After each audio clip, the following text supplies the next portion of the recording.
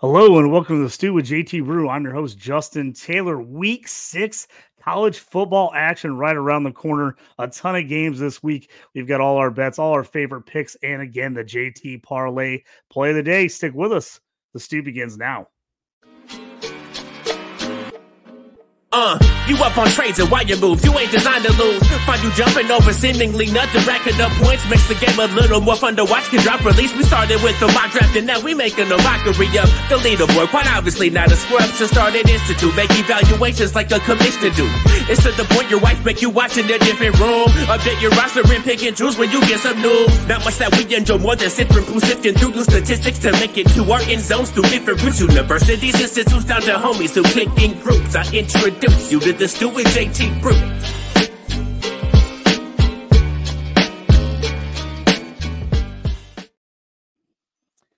Hey, everybody out there. Thanks for joining us here on the Stew with JT Brew. Again, I'm JT. Got James Jahm Gorrell on today with me once again to kind of give you all the action we like here in week 6. Ton of good action this week. A lot of games to bet on. A lot of stuff to talk about. Let's just jump right into it, Jim. Oklahoma, Texas is the game of the week. It's the one everybody's talking about. Texas is starting to impress. Oklahoma's gotten some nice wins lately. Comes in Texas minus 6.5, over under 60.5. What do you say about this game? The Red River rivalry time of year. This is maybe with the exception of last year's blowout, this is always one of the most fun games of the season. And I think this is going to be a real interesting one because both teams metrically bring a lot to the table, right? There's a lot of high points in the data for both of these teams. I think for me, when I look at this one, the biggest question I have is whether or not Oklahoma can kind of do what they need to do to slow down the ever steady march of the run game of Texas's offense. I think that a lot of the numbers on this side of the ball are skewed a little bit in Oklahoma's favor because just purely a strength of schedule type of thing. They've played effectively nobody, but they have shown on tape some weakness in that run defense. So like talking about last week's game with Iowa State had 6 runs just in the first half alone that picked up 10 or more yards. When you extrapolate to full season sample size, given the nobodies that they've played, a significant portion of their opposing schedule has been outside of the top 70 in the country in terms of rushing metrics and success rates and things like that. They've still managed to give up 15 total explosive runs over the course of the season so far.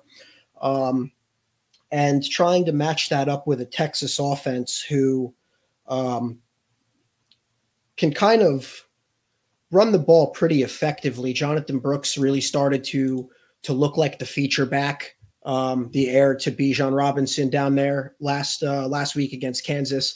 And for what it's worth, Kansas's defense in the run game is no pushover. They're top 50 or 30 in most advanced rushing metrics on the defensive side of the ball. And Texas picked up over 300 yards on the ground last week against a Kansas defense that's much better against the run than kind of what we've seen out of the teams Oklahoma has played. And I just think that it's going to be kind of tough for Oklahoma to really get Texas in a position where they're kind of creating imbalance in the Texas offensive game plan. I don't think they're going to be able to keep them in a spot where it's like third and, a mile every single time. I think Texas is going to be able to have some success running the ball. But I think it's really interesting too, because on the other side of the ball, if Texas isn't able to kind of keep that run game moving forward. If they do end up getting kind of behind the down and distance, behind the sticks a little bit, Oklahoma is not an offense where your offense can have non-quality drives against. Oklahoma is a massively explosive offense. Again, they've played effectively nobody, so the data is a little bit skewed. But they've had really, really good passing down success. And they're kind of one of those offenses where with the accuracy quality of Dylan Gabriel, people like Nick Anderson on the outside to really stretch the field. We saw some deep shots hit and connect well against Iowa State last week. Oklahoma kind of has that kind of offense where if you're not consistently putting the pressure on by your offense marching downfield and putting points on the board and making plays, Oklahoma can drop 7 in one play. Doesn't matter the distance from the goal line. They just have that kind of talent. So I think it's going to be really interesting to see whether or not Texas can kind of keep their foot on the gas in the slow portion of their offense and set up those kind of explosives for Quinn Ewers and company, because one of the places that Texas does lack is Texas has shown some weakness in finishing drives. When they do put together a quality drive and get inside the opposing 40, they don't rank particularly well nationally as far as finishing drives and points on quality drives. So I do think it's going to be important for them to kind of shore up some of those areas on their offense against an Oklahoma defense that really hasn't played anyone. So while the numbers are good, there's still more question marks than I would like to see if I was to back Oklahoma. Absolutely. Yeah, I agree with you. Texas, I feel like we kind of know who Texas is at this point with some of the games they played with Alabama, Kansas, some of the ones. Oklahoma, to me, is still a mystery. Like you said, they just haven't really played anyone this year. They've looked really good. The stats look good. The defense looks good, but they haven't really played anybody explosive. And that's the big question mark for me in this game. Can the defense actually shut down the run game like it says in the statistics they can? Or are we going to get, another 200, 300 yard performance out of the backfield from Texas? Same thing with the offense. Gabriel has looked fantastic for the Oklahoma offense, but he's been their entire offense so far. And can he keep that up against what has been a pretty good Texas defense so far? So I think this game says a lot more about Oklahoma to see how they come out if they played this game closer. If they get a victory here, I just think it would be a little more of an upset. I know it's a rivalry game, so it's always tough to say that. So this one's got me a little bit baffled. I think Texas is kind of the lean right now, just because we know more about them, and Oklahoma is so much of just kind of a mystery. But it's tough. The more I look at the numbers, the more I want to think Oklahoma's defense is not quite as good as the statistics say, but they're pretty good. I want to say they're pretty good. I think they do slow down Texas enough. That's why I'm leaning towards an underplay in this game. It's 60.5 right now. Depending on where you look, it's about minus 115 on that. I'm kind of leaning the under because I could see this game kind of being in that 34-24 range. I think it feels like a 50-point game, but I could see it easily where, teams don't finish off drives. They move the ball, but turnovers or get stops, and then it ends up being a lot lower than you think scoring-wise. So I would feel a lot more comfortable with the under than expecting these teams to put up points every time down the field to get over that 60. Where are you kind of leaning on this one right now? I do actually have a play on this game, but before I jump into that, because I do have a side, I do want to follow up with what you're talking about with the total, and I think I like the under too. I'm not playing the under, but if I was taking total, it would be under, and I think that the cash on that is basically going to come down to the passing down success battle between the Oklahoma offense and the Texas defense. So the thing with the Texas defense is while they've been, just really clean this year, shutting down a much better resume of opponents than Oklahoma's come up against. They look good in all three areas of the field. But the one place where that defense might have a little bit of work to do, particularly against this opposing offense in this game, they're not a great explosive passing defense. We saw, the Kansas's second touchdown last week after the fluky kind of fumble to your teammate for the score. Kansas's backup quarterback, Jason Bean, who's not a particularly good thrower of the football, connected, wide open, no defender within 10 yards of the receiver for like a 70-yard touchdown pass last week. Texas's defense is they're outside the top 100 in defensive explosives and passing down explosives, and they're kind of matching up with an offense here who is inside the top 20 in passing down explosives, inside the top 20 in passing down success rate, and inside the top 20 in EPA per passing play. So I think it's going to come down to whether or not the Texas defense that is really good against the run going up against Oklahoma's offense, which ranks outside the top 100 in stuff rate allowed, offensive adjusted line yards. Can they pin them back in the third down and distance, passing down and distance to enough of a point where the middle of that defensive line can start to create some havoc and get in the backfield and disrupt Dylan Gabriel's rhythm and temper some of that high explosive passing down offense Oklahoma has? I think that's going to be key to cashing that under. As far as my side on this one, earlier in the week, I jumped on Texas minus 5.5. I have that at minus 120. That one was not a by the half point. I just got the 5.5 at the very, very tail end before it moved up to 6. But I for this one, the metrics align in such a way that I can see a route to success on both sides of the ball for Texas. Maybe a little bit more modest success on the defensive side of the ball, but success nonetheless.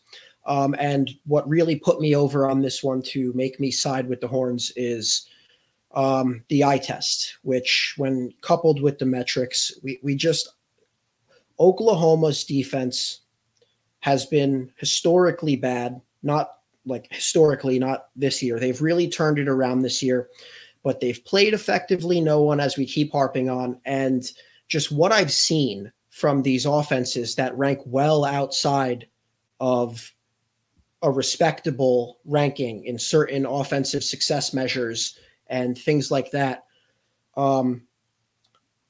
If a team like Iowa State, who's literally second to last in the country in rushing success rate, can rip off 6 runs in a single half of 10 plus yards, and kind of start off the game with an explosive ground game like that, I just haven't seen enough out of this Oklahoma defense against really poor competition to feel comfortable backing Oklahoma at anything under maybe 7.5. So I see a little bit of value there in a Texas play at 6 or better. Yeah, I like that. I like that a lot. Let's jump into the Alabama Texas A&M game, minus 2.5, over under 46.5. Texas A&M play without the starting quarterback, out for the year with an injury. Alabama's gone back to Jalen Milroe at QB. These are two teams that have been a little bit of transition this year. They've won some good games. They've also lost some real tough battles when they've played at Texas A&M, losing to Miami. Alabama lost a tough game to Texas. Kind of where you lean this one. Texas A&M at home, you think that give them a little bit of advantage here, but kind of what do the numbers say to you for this one? So for this one, I'm not playing it because the number got a little too far away from my lean. I did want to try to catch the under at maybe 48 or better, 47.5 or better. It's since crossed 47. We're looking at about 46.5 now. So I don't think at that number I'd want to play it, but that would be my lean on this one, would be under. I think that there are questions for both offenses as to whether or not they can effectively move the ball consistently. We talk about on the Alabama offense, the offensive identity is really, through all the data points we have now in 5 games, has really fleshed itself out. They're a 65+% rush rate offense.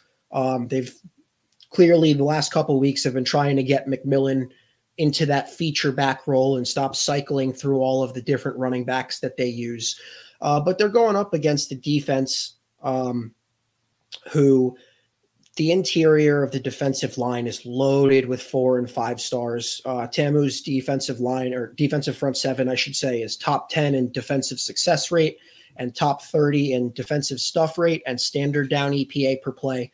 So it's a hell of a front 7 to get to you early in the drive, put you behind the sticks, and kind of take that run game out of it.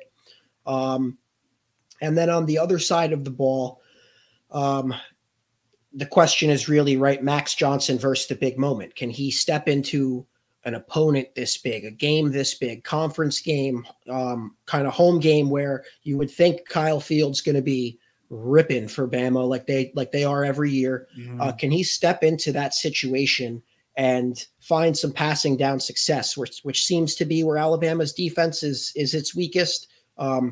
Weakest for an Alabama defense is all relative, but if you look at like last week's game, where against Arkansas, where Max Johnson was the, open to close starter, there's a full half second longer in passing play release time between Max Johnson and Connor Wegman, which is going to be not ideal against a Bama defense in the top 30 in defensive front 7 havoc. Top 10 in defensive standard down success rate and passing play success rate. And A&M all season long, doesn't really matter who the quarterback has been, is well outside the top 70 in early down EPA per play. So I question a little bit whether or not Max Johnson can move the ball effectively enough on early downs to keep that Bama pass rush from just kind of pinning their ears back and saying, all right, it's go time. If you're going to beat us, but we're coming. I'm not convinced Tamu can kind of move the ball in the way that they need to against an opposing defense that's this stout where they're not good. And then, like we were talking about with Milroe and the Bama offense, just a Tamu defense that's really good at limiting those passing down successful plays. I just haven't seen enough out of Milroe to feel confident in saying, yeah, he's going to be able to hit 3, 4, 5 of these and continue drives that should have otherwise stalled out. So I think the numbers are saying under to me on this one, but like I said, it just got a little away from me, so I won't be playing it. Yeah, I agree with you. I don't have a good feeling either way for these teams. I feel like this game could go a lot of different ways. I don't trust these offenses at all. If I was jumping on this game, I would be the under. Like you said, I would have really liked it closer to like 49-50. You could have got under there. I like it better. It's starting to creep down as everybody else is starting to kind of feel like the under on this one too. The under is the only thing I'd feel comfortable betting, but I'm probably avoiding this game. It's a no play for me. Just things could get wild there in Texas. 2 backup QBs. The under scares me on just the fact that I can see some defensive takeaways that set up early easy scores in early, and then maybe this gets a little higher than we think it would be. I definitely trust the defenses way more than I do the offenses in this game. So for me, unless something crazy happens with the line, I'm probably avoiding this game. Another game has kind of been the darlings, Colorado Buffaloes. Not as big of a game this week as they're at Arizona State, coming off back-to-back losses against Oregon and USC. Everybody was talking about it. Everybody was at these games. Colorado got absolutely worked by Oregon. We talked about it. We said they were going to have to play insane out of their mind to stay in that game. They did it. The defense of Oregon shut them down, which we kind of thought was going to be the issue. And then they came back against USC last week, I've been telling anybody to listen, USC's defense is terrible. I mean, they're absolutely terrible. They can't stop anybody, and all they do is wait for the offense to get way up, and then let everyone come back, and everybody comes back and backdoor covers. It's happened in almost every game this year. Teams have come back and backdoor covered against USC. I'm out on taking USC in any of those scenarios anymore. But in this one, because of the back-to-back losses, I think I'm shocked that this number's 4.5 right now for Colorado, and the over-under 60.5. Now, 60.5, I see two terrible defenses. Arizona State's got no D. Colorado has no D. So I can see this game easily going over. But I actually feel really good about Colorado minus 4.5. I feel like if something would have happened with one of these other games, this number would be drastically higher. I thought it would open at like 7, to be honest with you. I thought they'd at least be a touchdown favorite because Arizona State has not looked good. Their best game is like, oh, we only got beat by 14 by USC. Like, that's what they've got going for them. Because we came back and we only lost by 14 to USC in a game that they looked terrible in, but USC just failed to put them away. So for me in this one, when there's two bad defenses, I want to take the team with a dominant offense, and that's Colorado. Colorado has absolutely lit it up this year. They've had to stay in games. They've had to score points because their defense is bad and they know it.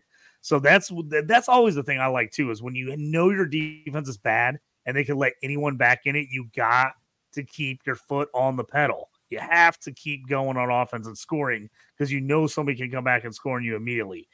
A number I thought was real interesting in this game, and I think this speaks volumes of where we're looking at these two teams. Shedeur Sanders, the Colorado quarterback, right now in one game had more passing yards and touchdowns, 510 yards and 4 touchdowns in one game this year than Arizona State quarterback Jaden Rashada has all season. He has 403 yards and 3 touchdowns for the whole year. That tells me everything I need to know about these teams. Colorado can put up points. Arizona State really can't on offense. So this game for me, I'm taking Colorado all day at the 4.5. If you want to get crazy and push it up to even like 6.5 and get a little more juice going your way, I like that. I think that this ends up being a double-digit win for Colorado. I just think Arizona State is really bad. I think Colorado is going to come back and get right. This is the type of game you want. On the road, not all the hype is gone because you're playing at Arizona State. Not as many people are going to be paying attention. If you're Colorado, you come out and you just throttle the Sun Devils. And I think that's what's going to happen. You could take the over on this as well, but I'm taking Colorado minus 4.5, and I am super confident about it. I just think they work the Sun Devils in this one. Yeah, I'd have to agree with that. I think I don't love the over, but I do think Colorado finds a way to run away with this one because I think that for as bad as Colorado's defense has been, in my opinion, will continue to be, that kind of gets mitigated a little bit when you're playing an ASU team that's going to be starting, what would it be now? Their third quarterback in 4 games. Rashada's out. Drew Pine is out for this week. So, I mean, we're looking at a team that already struggles to move the ball, that already doesn't have a lot of skill position help, now turning to a third-string quarterback who, even against a defense this bad, I mean, if they were capable enough of moving the ball consistently to threaten putting points on the board against Colorado to bust up a minus 4.5, -5, -4, whatever you ended up buying in at, I mean, he would have at least been the second. He would have been higher up on the depth chart. I fail to see how Arizona State does enough, given how bad their defense is, to stay within the number against the Colorado offense that should be able to move the ball. I mean, even without Travis Hunter, they should be up and down this field all night long. And yeah, I think that's a great point by you. I would be worried about Arizona, even with the terrible Colorado defense. I think you're right. I'd be worried Arizona State can put up any points in this game to get over the 60. I agree with you. That's why I'm hammering the minus 4.5. I think there could be a lot of points scored in this game, but like I'm not sure Arizona State's going to hold up their end of the bargain to get us over that number. And that's why I'm saying I'm thinking you take Colorado, stay away from that over under, and then when they win by 14, you're going to be like, and it's 45-7. You're going to be like, ooh, I'm really glad I didn't take that over number because they couldn't get to it or whatever. But yeah, I just think this Arizona State team is really bad. Like when USC failed to blow them out, that was just insane to me. I mean, that spoke more to me about the Trojans than it did about Arizona State. I'm worried about the Trojans in the future, but Arizona State is not good. Don't let that game fool you that they semi-stayed in that one because they got crushed. USC just failed to put up points enough at the end to cover. I mean, that game was never close. So I'm all over Colorado on the 4.5. That's one of my favorite bets. I'm just absolutely shocked that it's not higher, especially with how much people have been betting on Colorado this year and had their eyes on them. I think only the fact that they got worked pretty well the last 2 weeks, but they came back against USC, had a nice comeback, and that gives me confidence. At least the offense was putting up points. It was really more just the Oregon game. They haven't scored. So I think they put up points again in this game. And I just don't think Arizona State has anywhere near the firepower to keep scoring with this Colorado offense. Yeah, definitely agree with that. I think pretty much, I mean, in this matchup, Shedeur can pretty much do it by himself. I mean, he he effectively did it by himself in the almost comeback last week against what is arguably the worst defense in the country. I don't see any reason he can't hang a massive number on this ASU team. Jumping in the SEC, Kentucky at Georgia. Kentucky put it to Florida last week. Now they got Georgia. Everybody's down a little bit on the Bulldogs. They say that, they got the defense, but the offense hasn't really been explosive. Kentucky, on the other hand, is the feel-good story right now in the SEC. It's 14.5 on the over-under 48.5. Break this game down for me. Oh, man. So, I mean, first things first. What an absolute masterclass by that Kentucky offensive line last week. I mean, and then when you have a back like Ray Davis doing what he's doing behind that performance, I mean, 300 plus on the ground, explosive TD run after explosive TD run. Hats off to Kentucky for that performance. Now, that said, very similar to how we were talking about Oklahoma. I think Kentucky's resume is the numbers because of who they played is disturbingly misleading. And I think there are some numbers you can look at that really kind of highlight that. So they've played two FBS teams that are just completely atrocious at moving the ball. Give me 1 second here to pull up my note. No, Ray Davis had a monster game. I mean, that was awesome by him. I mean, if you had him in CFF or C2C leagues, you were pretty pumped. I had him in a couple leagues, and he absolutely scorched for me. So I was pumped to see that and him have just a monster game. But yeah, you go ahead and pull those up. But yeah, we're talking about just the offenses in this game is gonna be difficult. I love the run game for Kentucky, but Devin Leary, he's actually been not as good as I thought he would be. I thought he'd be a little more of an upgrade from last season. Everybody knows I'm not a Will Levis guy. Was not a big fan of him. I thought Leary would be an upgrade, but he surprisingly struggled a little bit this year so far. Yeah, that's for sure. So before I move into the Devin Leary assessment of this one, the numbers I was trying to quote that I didn't have directly in front of me. So for who Kentucky has played and the fact that none of those teams are even remotely threatening programs, so far, at least on the offensive side of the ball, we'll say, Kentucky's outside the top 70 in standard down offensive success rate. They're outside the top 40 in finishing quality drives. And they're outside the top 100 in standard down EPA per play. So for a stretch of opponents that you should that a SEC Power 5-5-0 school should be just dominating in every facet of the game, to have some significant offensive success metrics that are well outside, below average or outside of like the middle third of the country is definitely concerning for Kentucky. And then moving over to Devin Leary, obviously we know Kentucky wants to be a run first team. They have a really pro style run game in that offense, where there's not a lot of kind of the crazy college trickery and the option runs and things like that. If your run game doesn't work, which might be getting ahead of myself here, but I don't expect it to, given some of Georgia's run D numbers. If that's not going to work for you and you have to turn to throwing the ball on a Georgia team to kind of come out of Athens with a win, you're going to need a quarterback that doesn't have the accuracy issues Devin Leary has displayed so far. 35% of his passes have a grade of uncatchable or inaccurate. And then you couple that with some of their better, like Barry and Brown, their top wide receiver, has a drop rate of over 17% this year. I don't think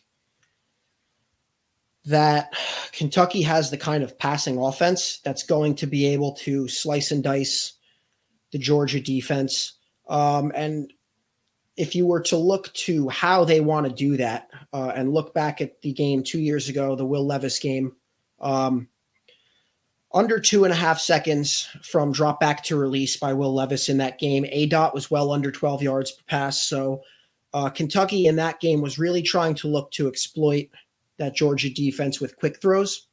And I just don't think Devin Leary has the numbers so far this season against vastly inferior defensive competition to really be able to have any confidence that if Kentucky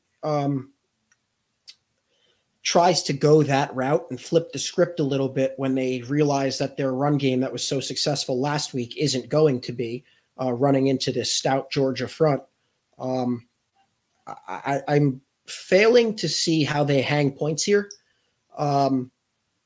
And 2 weeks ago when I was on the show, I was talking about Kentucky, right? That was one of my plays against Vanderbilt, talking about their explosive offense and how they, against the Vanderbilt pass defense that's well outside the top 100 in almost every metric, they should be able to just hang it at will there. And I watched that full game and there was some concern there. Some Devin Leary missing wide open throws, some receivers not hanging onto the ball in what would have been auto first down passing, just a little bit of miscommunication on routes run here and there. I'm pretty sure Devin Leary, if I remember correctly, ended up with a pretty egregious grounding call in that game. So I'm struggling to see how Kentucky does enough on offense here. And on the other side of the ball, Georgia's offense, at least the passing offense with Carson Beck stepping in this year, has been and replacing Todd Monken as the play caller. It's been just woefully underwhelming. And to emphasize that point, Georgia's 0-5 against the spread so far this year, which for a team that has a defense, now granted, it's not the, all 11 are heading to the NFL defense of the past 2 years that we've seen Georgia has, but it's still a Georgia defense nonetheless, still ranks in the top 10 or 30 in most defensive metrics in the country. This one, my play on this, I have under 48.5 at -120.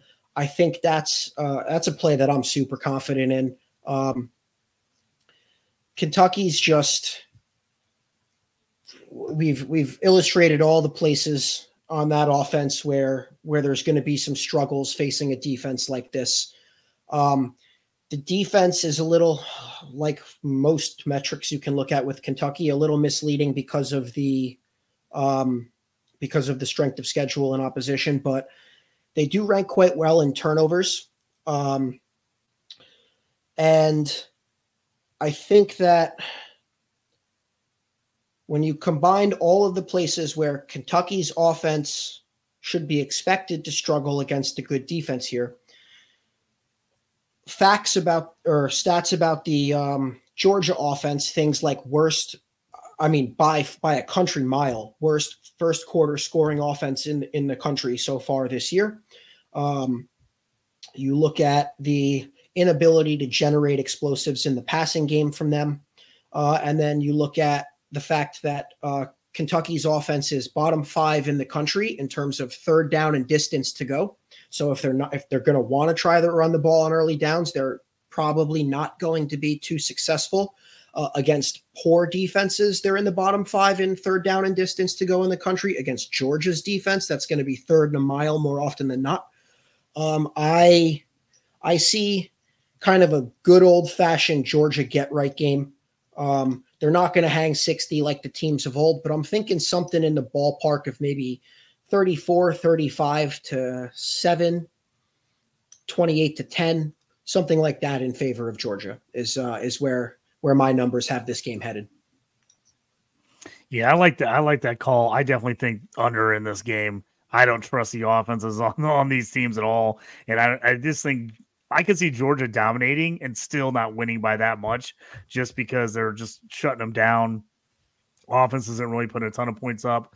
I feel like the 14.5 should be a cover, but man, Georgia they just can't get over that hump against any of these spreads this year. So I'm with you. I take the under just because I'm worried about something crazy that happens and they dominate the whole game and then they end up winning 28-14 and you lose by the hook and you're like, oh, it was 28-7 the whole game. And then they just shut it down and then a late score, some BS late, and then they cover. So I'm with you on that. I'm jumping the under if I can in this one. I think Georgia dominates, but I'm worried about them in any fashion, the offense, putting up enough offense to make you feel like a 2 touchdown covers, easy. So I agree with you there. A game it's kind of interesting. It's not getting a ton of national landscape, hype is the Maryland. Oh, sorry. Jump in if you want to talk about one more thing before I jump into the next game. Yeah, I just want to give one or two last thoughts on the Georgia game. I think so. Full disclosure is that I do have a lean towards the Georgia spread. So my book right now has 14. But because we're coming through 14, the buy option makes it plus 130 to get down to the 13.5. If your book gives you the 10 cents on the dollar to buy the hook and come down to 13.5, I would snap that up. I personally am waiting to see if I can get to that 13.5 and see the public market kind of 0-5 against the spread, Georgia offense, blah, blah, blah, and kind of buy into the recent, recent history. If that can come down, I do like Georgia at under 2 touchdowns. That will be something I will fire on if I have the opportunity to put in that number. So. Yeah, good info there. I like that. Yeah, so I'll just jump into the Big Ten game here. 2 undefeateds, Maryland, Ohio State. Maryland at Ohio State. It's minus 19.5 right now, over under 57.5. I've heard some people talking up the Terrapins this morning, saying, their offense has been great. I think we're just in another one of those situations where they haven't played hardly anybody. If you look at the numbers look fantastic. Ohio State on the other side hasn't been blowing people out like we kind of expected them in the past, but they're coming off that just unbelievable last-second victory at Notre Dame. Then they had a bye week last week. To me, this feels like a game that Ohio State comes out and just hammers Maryland. Their defense has been fantastic this year, giving up 8.3 points per game. They're third in the country. Maryland, I just don't think is ready for this defense. And I don't think that Ohio State has to go out there and put up 1 million points in this game. I just think they shut down Maryland's pass game. I don't think Maryland is as good as good as the numbers because the schedule's been so sketchy this year. For me, I think people are buying the hype of Maryland, and so they're buying the 19.5 points. I just think Ohio State dominates this game. I'm taking the points. I think they can win by 3 touchdowns. Now, the over-under, It's 57.5. I don't love it. That's pretty high, and that's expecting both these teams, pretty much put up, high 20s, low 30s. This game to me seems much more like a 34-7 win. Ohio State, they just kind of shut on maybe 34-10. They win by 24. I think they cover. I think they can win by 3 touchdowns. So I don't have a ton of analysis jumping in that game just because I don't think you need it. I think Ohio State coming off a bye in the big win against Notre Dame, I think they feel like they caught a break and now they can breathe a little easier and they're ready to roll. And I think at home, Maryland is not going to play well at Ohio State. They're just not. The ruckus there, the crowd noise, they're not ready for it. Marvin Harrison came out today. He does have that ankle injury, but they say he is playing. I'm all over Marvin Harrison, one of my favorite players out there. I think he plays, and I think he smokes them. So I'm taking Ohio State on that one. Do you have anything you want to throw in on that game before we move to the next one? So just some brief thoughts. I'll start by saying I'm not playing this one. I have a lean on it, and I'm waiting to see. So 19.5 is definitely a good number for Ohio State. I'm actually, believe it or not, I'm on the other side of this one. My book has 20 right now, and I'm waiting to see if that 20 becomes 20.5. If I can turn that into 3 full touchdowns, I might. Now, for the people listening, I wouldn't necessarily say that if I lay that, or if I take that, the 3 touchdown points there, I'm not 100% confident in that. So I don't want to like put it out there like it's one of those plays that surefire, trust me, take this. But I think that Maryland has played absolutely nobody, but they've handled absolutely nobody like you expect top teams to. There's been no close games. Every team they've played that they've on paper been vastly superior to, the final score dictates that. They've been beating teams by 30, by 40, so at least they've looked the part against inferior competition. The main reason I would like 3 full scores here as opposed to the 19.5, 20 that it's sitting at right now is straight up Mike Locksley. So since taking over at Maryland has been really, really good.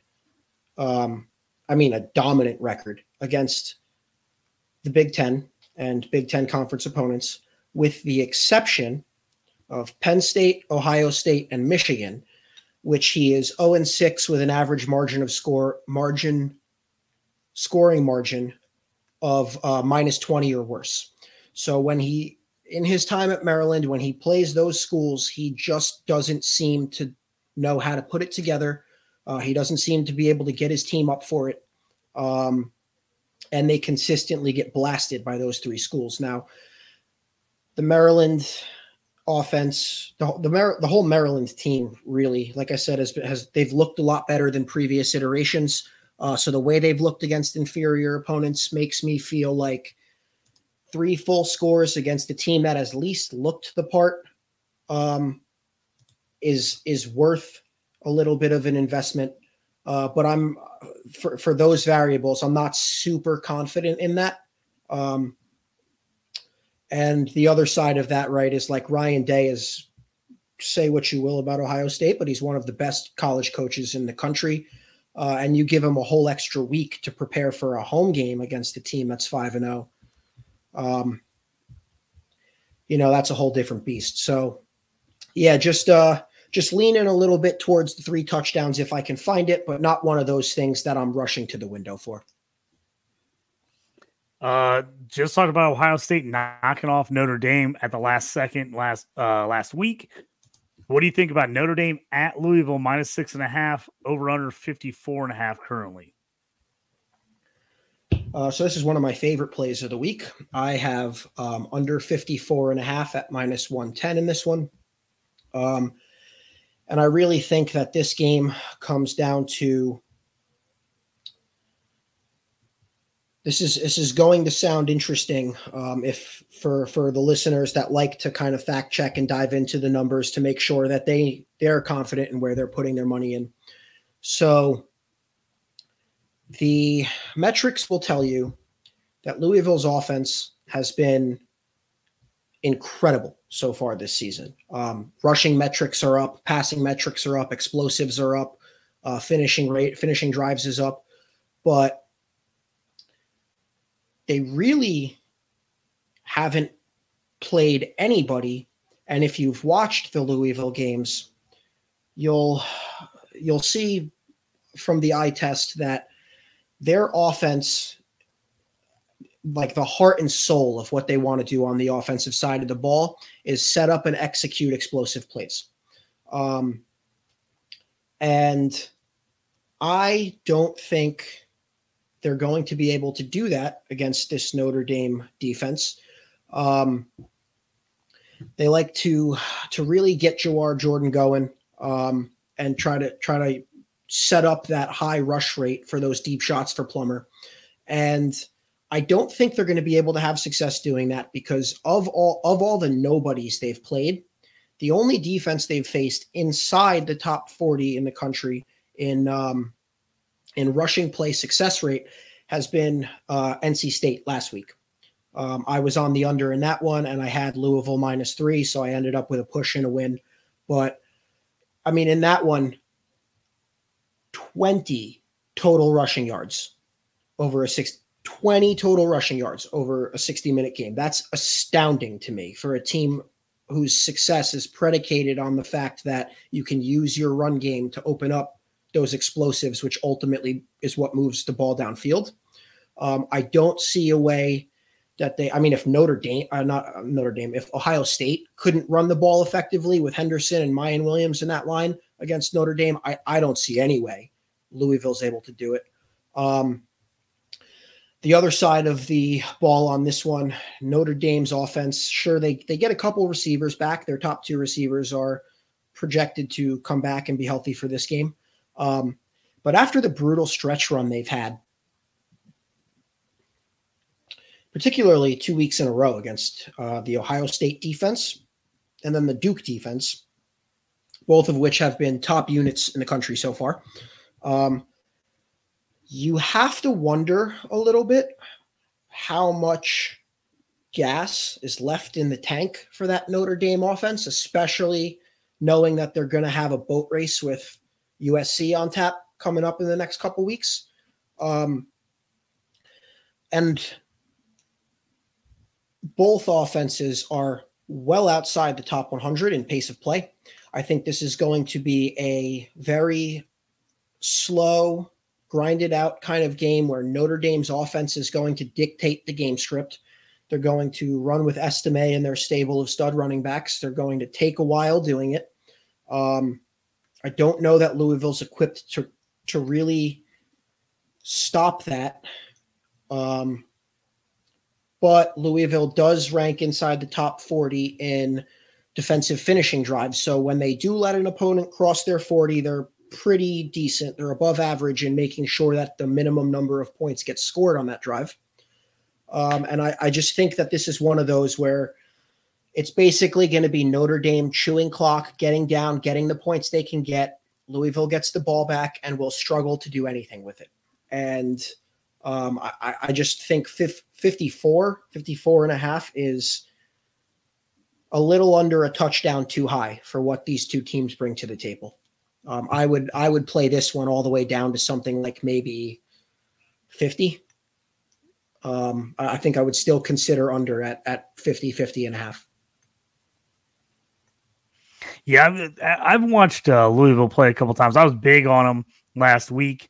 Like you said, they got the push in a lot of areas at -3. They were not very impressive to me. I think Notre Dame is the play here. Like you said, I think Notre Dame, even at Louisville, they've had a lot of tough games in a row. I think they still get it done here. I like it. They're still in the mix nationally if they keep winning. So I like the under, like you said. I just don't think Louisville's offense does anything against them. And I think once Notre Dame knows the team's not moving the ball against them, I think they play a little more conservatively offensively. Because I just think they have confidence their offense is going to move it when they need them to. So I'm with you on this. I like the under. And Couple more games. Jump in. One last thought on this one is so they do have a common opponent between these two teams and a common facility. So both teams played in Carter Finley Stadium against NC State. Louisville, as we mentioned, only 20 rushing yards the whole game. They escaped that with a 13-10 win. Dame goes into Carter Finley, granted with the weather delay and several weeks ago, but hangs 45-24 win. So I think that kind of illustrates the class difference here between what we're going to see with these two teams. Yeah, let's set up the last couple games that we're fans of, games we definitely are looking at because we want to put some money on or already have put some money on. I'll jump in here first. Virginia Tech at Florida State. The line's high. It's 23.5 right now. Over-under is 53.5. I'm hammering Florida State in this game. I don't think Virginia Tech's any good. I know that number seems incredibly high, but Virginia Tech's already been blown out by Purdue, Rutgers, and Marshall. And their only win where they actually scored points was last week, 38-21 against a bad Pittsburgh team. I think this team is in trouble. They're playing at Florida State. Florida State just got through what they needed to get through, the toughest part of their schedule. They beat LSU. They beat Clemson. They were smoking Boston College before they let up and let them back in that game. I'm going to take that as a wash, a learning lesson for this team. Oh, we got to put teams away. And now that they're at home against Virginia Tech, the crowd's going to be fired up. They've had a ton of these away games. I think they smoke them in this game. If you feel a little bit weary and you want to move it down to minus 21 and put it in like a 2-team parlay, put it right down to the 3 touchdowns, I can see you doing that. I have no problem with that.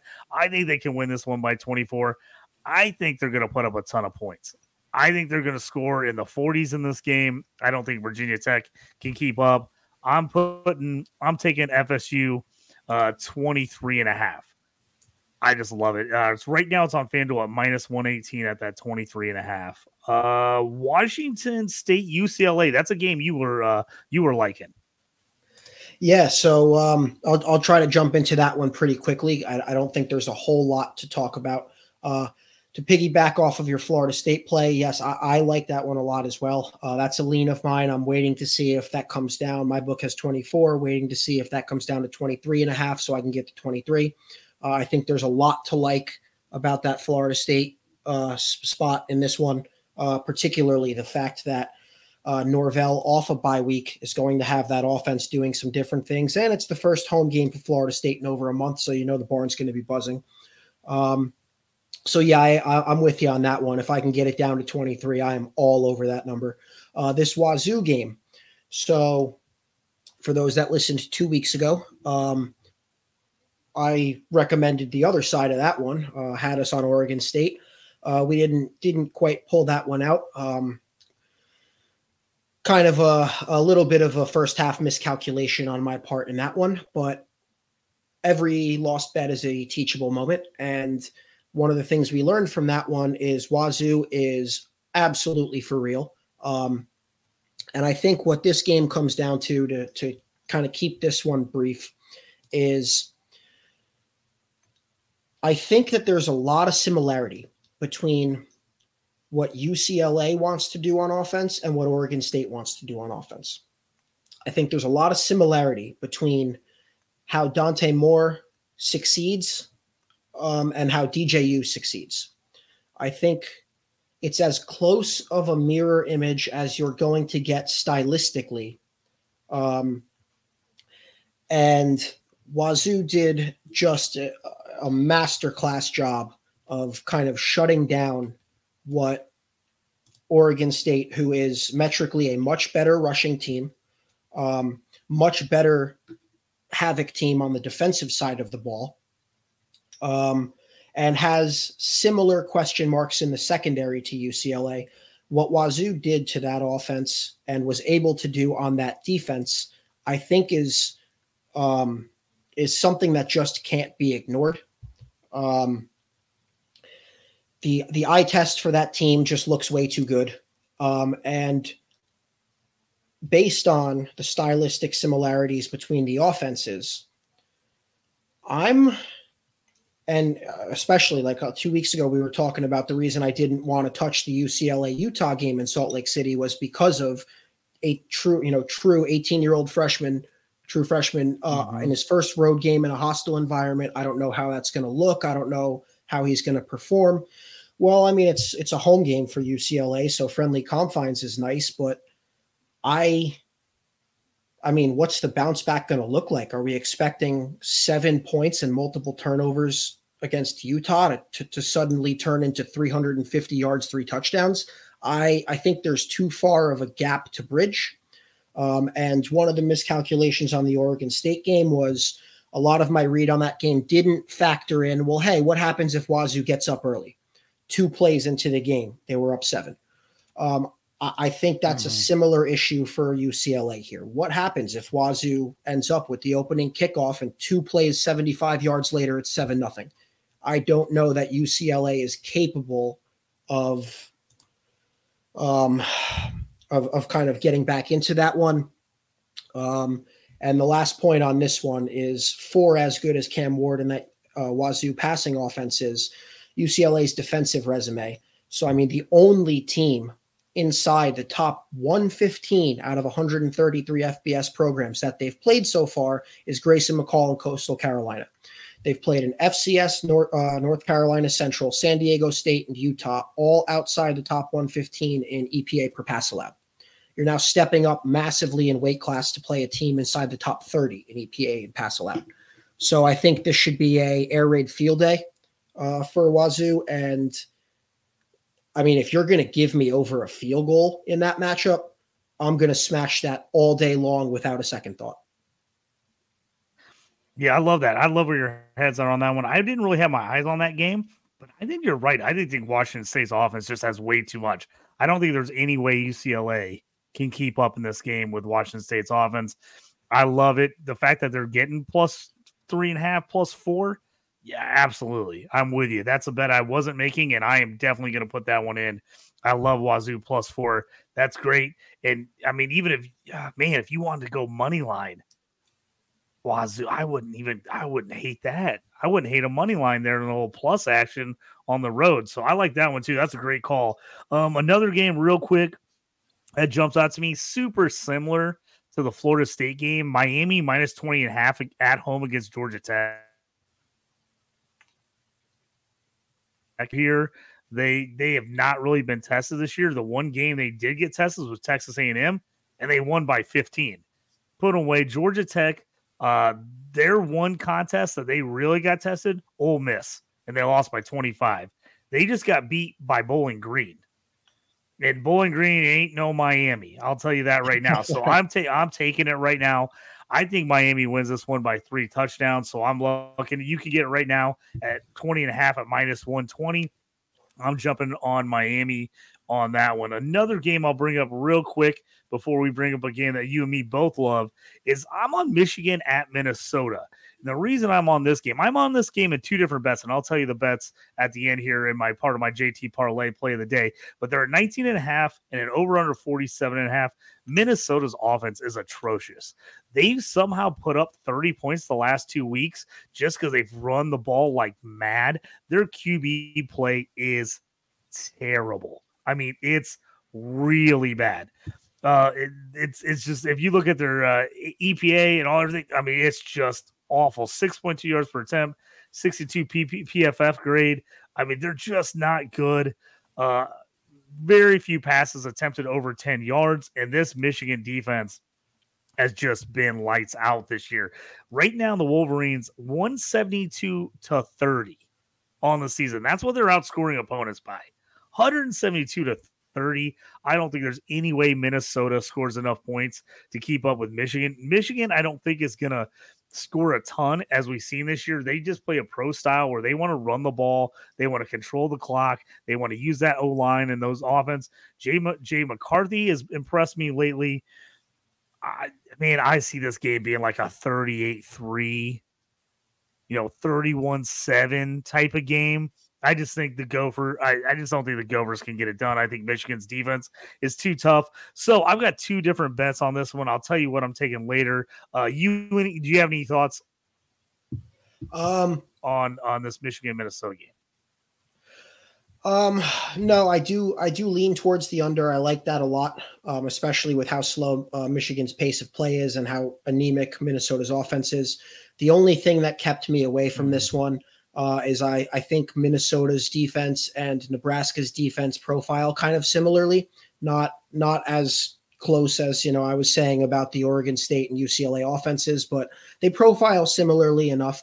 And it was a little bit concerning to me last week with Michigan kind of being able to do whatever they want, whenever they want, however quickly they want against that Nebraska defense, hanging 45 by themselves.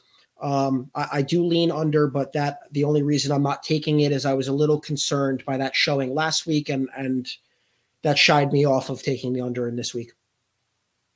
Yeah, just both these teams want to pound the rock. They want to run. That's the only thing, Glean. But yeah, that's the one thing that's got me nervous is Michigan all of a sudden does just blow them out and just pile up the points.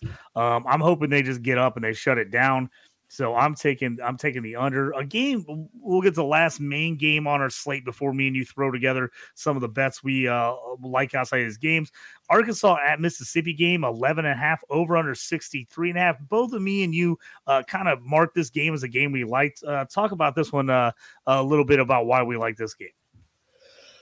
So yeah, we both love the over on this one. And I think that this one's fairly straightforward. When I look at this game, I have this projected kind of a little bit closer to 70.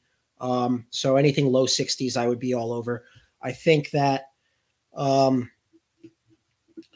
Miss's offense has just shown to be what, with the exception of the Alabama game, what we expected them to be. Second year with Jackson Dart, kind of rounding into form here. They're hanging points almost at will. They run a very fast pace of play. They have a top class explosive play percentage. And Arkansas's defense really can't stop anyone. I mean, if you're going to let Keaton Slovis and that BYU offense, that's been just really not fun to watch so far. If you're going to let them hang 38 on you, Texas A&M with Max Johnson hangs another, 36, 37 on you. I just don't think, particularly in the passing area of that defense, I don't think Arkansas is well equipped to stop this Mississippi team. Off a huge win, Mississippi at home, they've got the crowd behind them, should be more than enough to avoid a kind of hangover letdown situation. And Mississippi's defense, where they are not great, is in the trenches and defending the run. And as we know, with Pittman as the coach, KJ Jefferson, Raheem Sanders is back and looked serviceable last week. He should only get better with another week removed from injury. I see some ground game success here for Arkansas. So I can see this ending in kind of a right around the 70 mark, something like maybe 40 to 34, something like that. I think that makes a lot of sense. And ultimately, I think that there's been for each team on each side of the ball, there's examples and data points on the resume you can look to say, haha, see, this is why they're going to be terrible at X, Y, or Z. Neither of them have a resume where through and through you're like, no, they're definitively stout there. They're good. So I just think that this is one where Arkansas is going to want to try to slow it down. I don't think that they're going to be able to slow down the scoring ability of Ole Miss's offense. They're going to try to do it with their offense. They're going to have good success running that ball. They're going to put points in the end zone, and they're not going to be able to do anything about the fact that Ole Miss is going to put 7 on the board on a 2.5 minute drive. Yeah, I'm with you. I love the over in this game. Projecting out for me, I think this game should be more in the 70s. I'm shocked it's a little at 63. These teams combined are averaging 77 points a game. I mean, really this year, the lowest scoring game outside of the Alabama game where just Ole Miss just couldn't get together. The game got slowed down. It was just a mess. They went at 10 points. They've scored 37 points or more in every game. And the one game they scored 37 in was Tulane, where their quarterback didn't play. That game missed the over, and they should have put up more points in that game. They kind of faltered a couple times and ended up with 37, but you thought they should have scored in the 40s in that game. I think it's going to be real tough for Arkansas to hold them out of the 40s, if not the 50s in this game. So I'm all over the over in this game. Quinshot Judkins had been a little bit of a mystery. Like, why is he not looking so good this year? And then last week, bam, comes out of nowhere, over 150 yards rushing. Looked like the old Quinshot Judkins you've seen. The one thing that was making me worry on points was I was like, can Arkansas score enough to kind of keep up with them to keep it pushing? Now with Raheem Sanders back, those are my number 1 and number 2 Debbie running backs. I love both those guys. With Sanders back, is going to help KJ Jefferson. I think Arkansas is going to have to play up tempo. They want to slow down. I don't think they're going to be able to. I think they're going to realize, like, holy crap, we got to keep scoring. Like, we have to keep putting points up if we're going to stay up with them. To me, this feels like a total over. I love it. Exactly what you said. All the metrics say over on this game. I'm loving it at 63. I've got a bet where I'm actually moving it down to under 60, which I just feel like is stealing. I just feel like there's no way this game doesn't get in the 60s. I just can't see how both these teams don't put up at least 30 points against each other. So I'm all over that.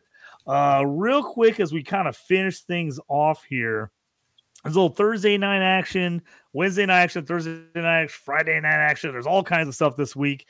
I'm not going to get into a big analysis on these, but if I'm throwing together a little 3-pick parlay. Liberty -20, Western Kentucky -6, and Kansas State -10. A 3-pick parlay at +506 on DraftKings right now. 2 of those games are on Thursday. The Kansas State game is on Friday. Liberty's going against Sam Houston State, which I was all over Jacksonville State last week. If you were listening to the show or on it, Jacksonville State pulled it out for us. I live bet that game like mad. I was jumping when they got down. I was jumped on them +490, jumped on them +10.5. I just kept betting Jacksonville State, and they came back and saved me. Monster day from them. I thought Sam Houston State, if they were going to win, that was going to be the game. Liberty just looked too good offensively for me. I know it's a lot of points at 19.5. I just think Liberty 4-0 at home against 0-4 Sam Houston State. I think Liberty puts it to them. The Western Kentucky Louisiana Tech game, I think you were on the other side of this. I think you liked Louisiana Tech +6.5. I got Western Kentucky at 6. I have to be honest. I'm not real confident about it. I feel like that game's a little more of a toss-up. I had Louisiana Tech and Western Kentucky both last week in my parlay that ended up hitting with Jacksonville State, but I had that one.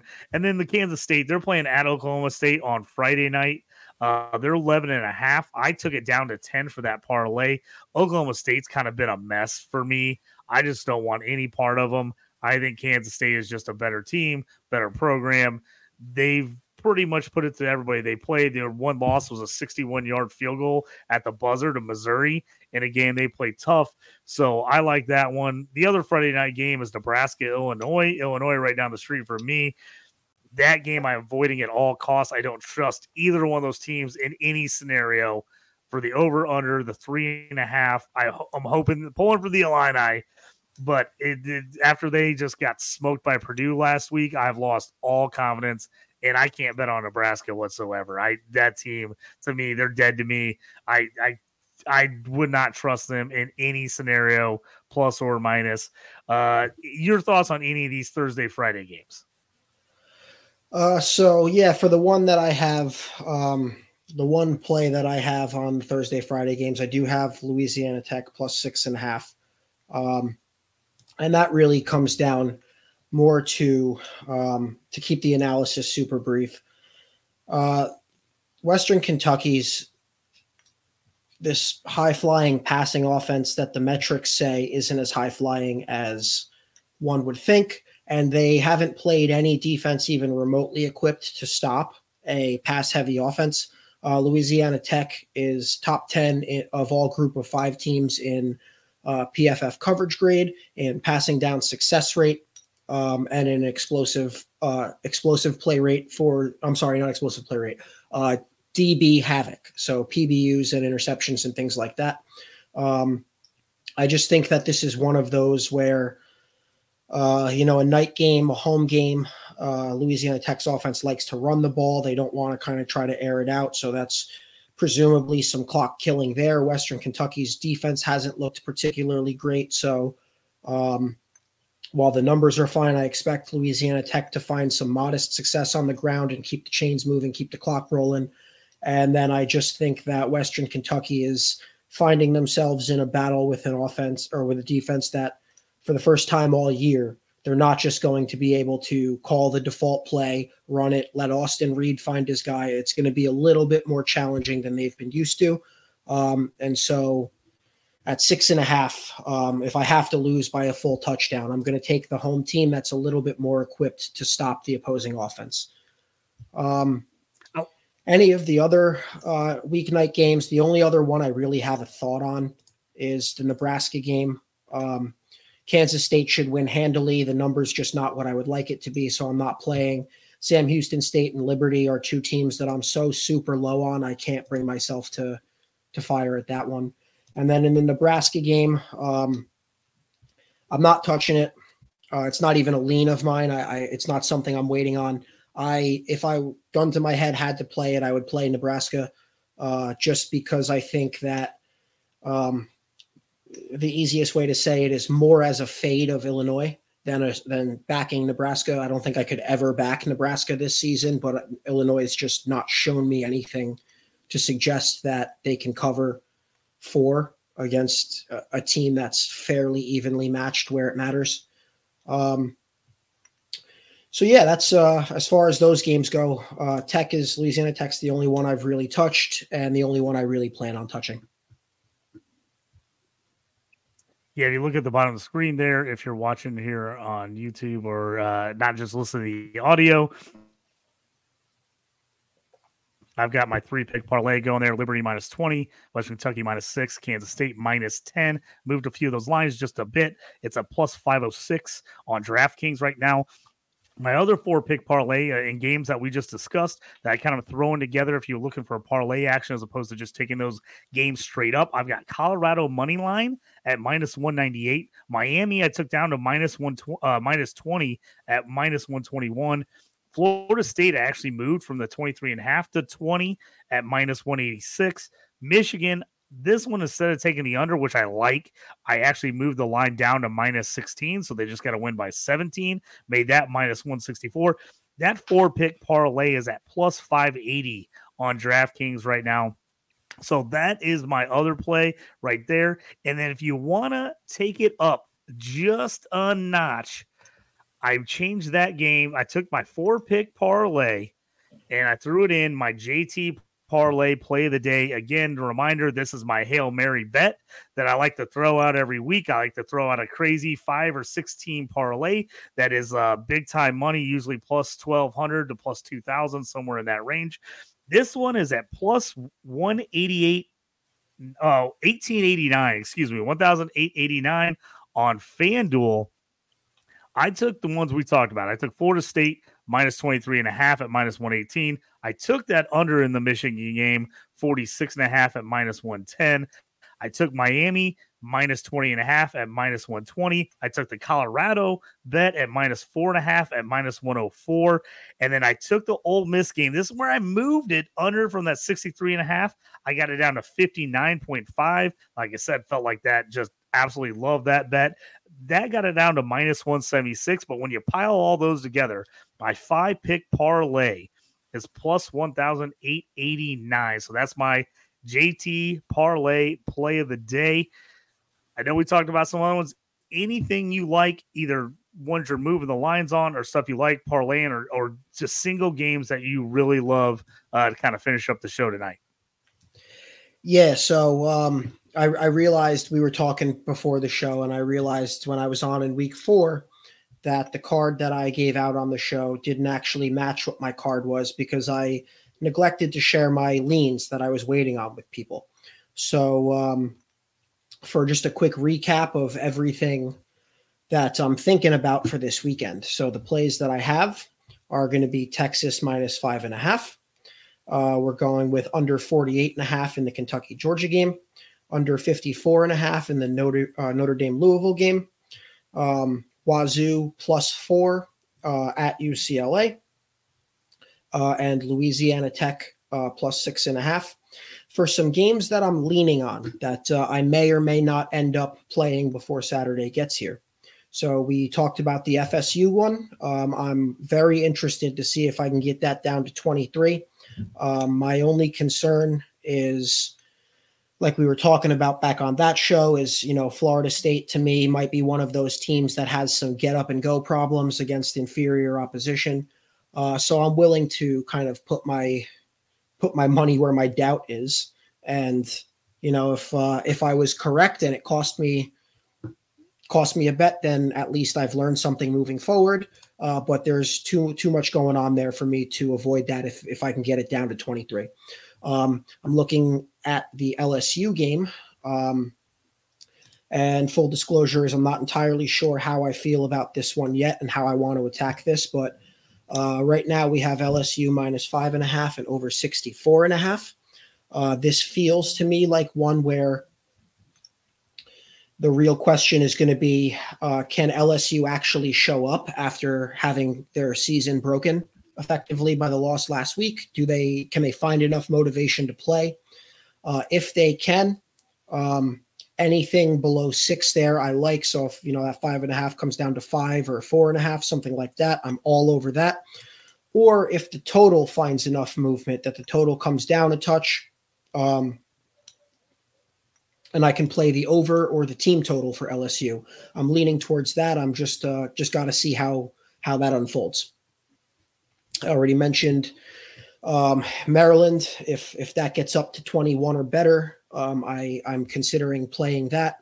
But again, not something I'm super confident in. Just feel like three full touchdowns plus is too much value on a team that has looked the part for Maryland so far. This is a lean that I'm pretty strong on. Kansas right now is -2.5 against Central Florida. I am waiting on any late in the week news regarding the two quarterbacks, John Reese Plumlee for Central Florida, I guess it's UCF now. And then more importantly, Jalon Daniels for Kansas. I think if Jalon Daniels plays for Kansas, given what we've seen out of the UCF defense, and their inability to stop certain parts of opposing offenses, particularly the Kansas State game comes to mind. If Jalon Daniels is active and playing, Kansas 2.5 is just a pure gift. And then the last one is waiting on to see what happens with Alabama. Right now, Bama -2.5. If that gets up into the 3.5 range, so I can buy 4, I am leaning A&M there. But if that comes down to around 1.5, I'm strongly considering the Alabama money line. And if it doesn't move or kind of stays where it is, that's one I'm otherwise not going to play. So those are my 6 that I have in so far for the week, and 4 or 5 plays that I'm considering putting in depending on what happens. I like to let everybody know where they can find you and check out all your stuff online and social media. Yeah, so on X, I'm at JGorrell74, JGORRELL 74. DMs are always open if you want to talk any ball or about any bets that I've mentioned. And you can find my written content and fantasy football stuff at the Dynasty Pros website. I'm JT Orange. You can find all my stuff, the Stew with JT Brew, on the Dynasty Pros Football YouTube channel. Also, you can download all the shows on Spotify, Apple Podcasts, wherever you listen to your podcasts. IDP info. Check me out on DLF where I have my rankings. Every Wednesday, my IDP waiver wire article comes out on Fantrax, so check me out there as well. Make sure you subscribe and follow the show so that you know every time we're coming on and when we have our college and pro gambling shows, as well as all our fantasy football shows. Thanks for joining us. Thanks for joining me tonight. I appreciate it. You're in the stew. Thanks for being here. I hope all your bets hit. You up on trades and why you move. You ain't designed to lose. Find you jumping over seemingly nothing, racking up points makes the game a little more fun to watch. Can drop release. We start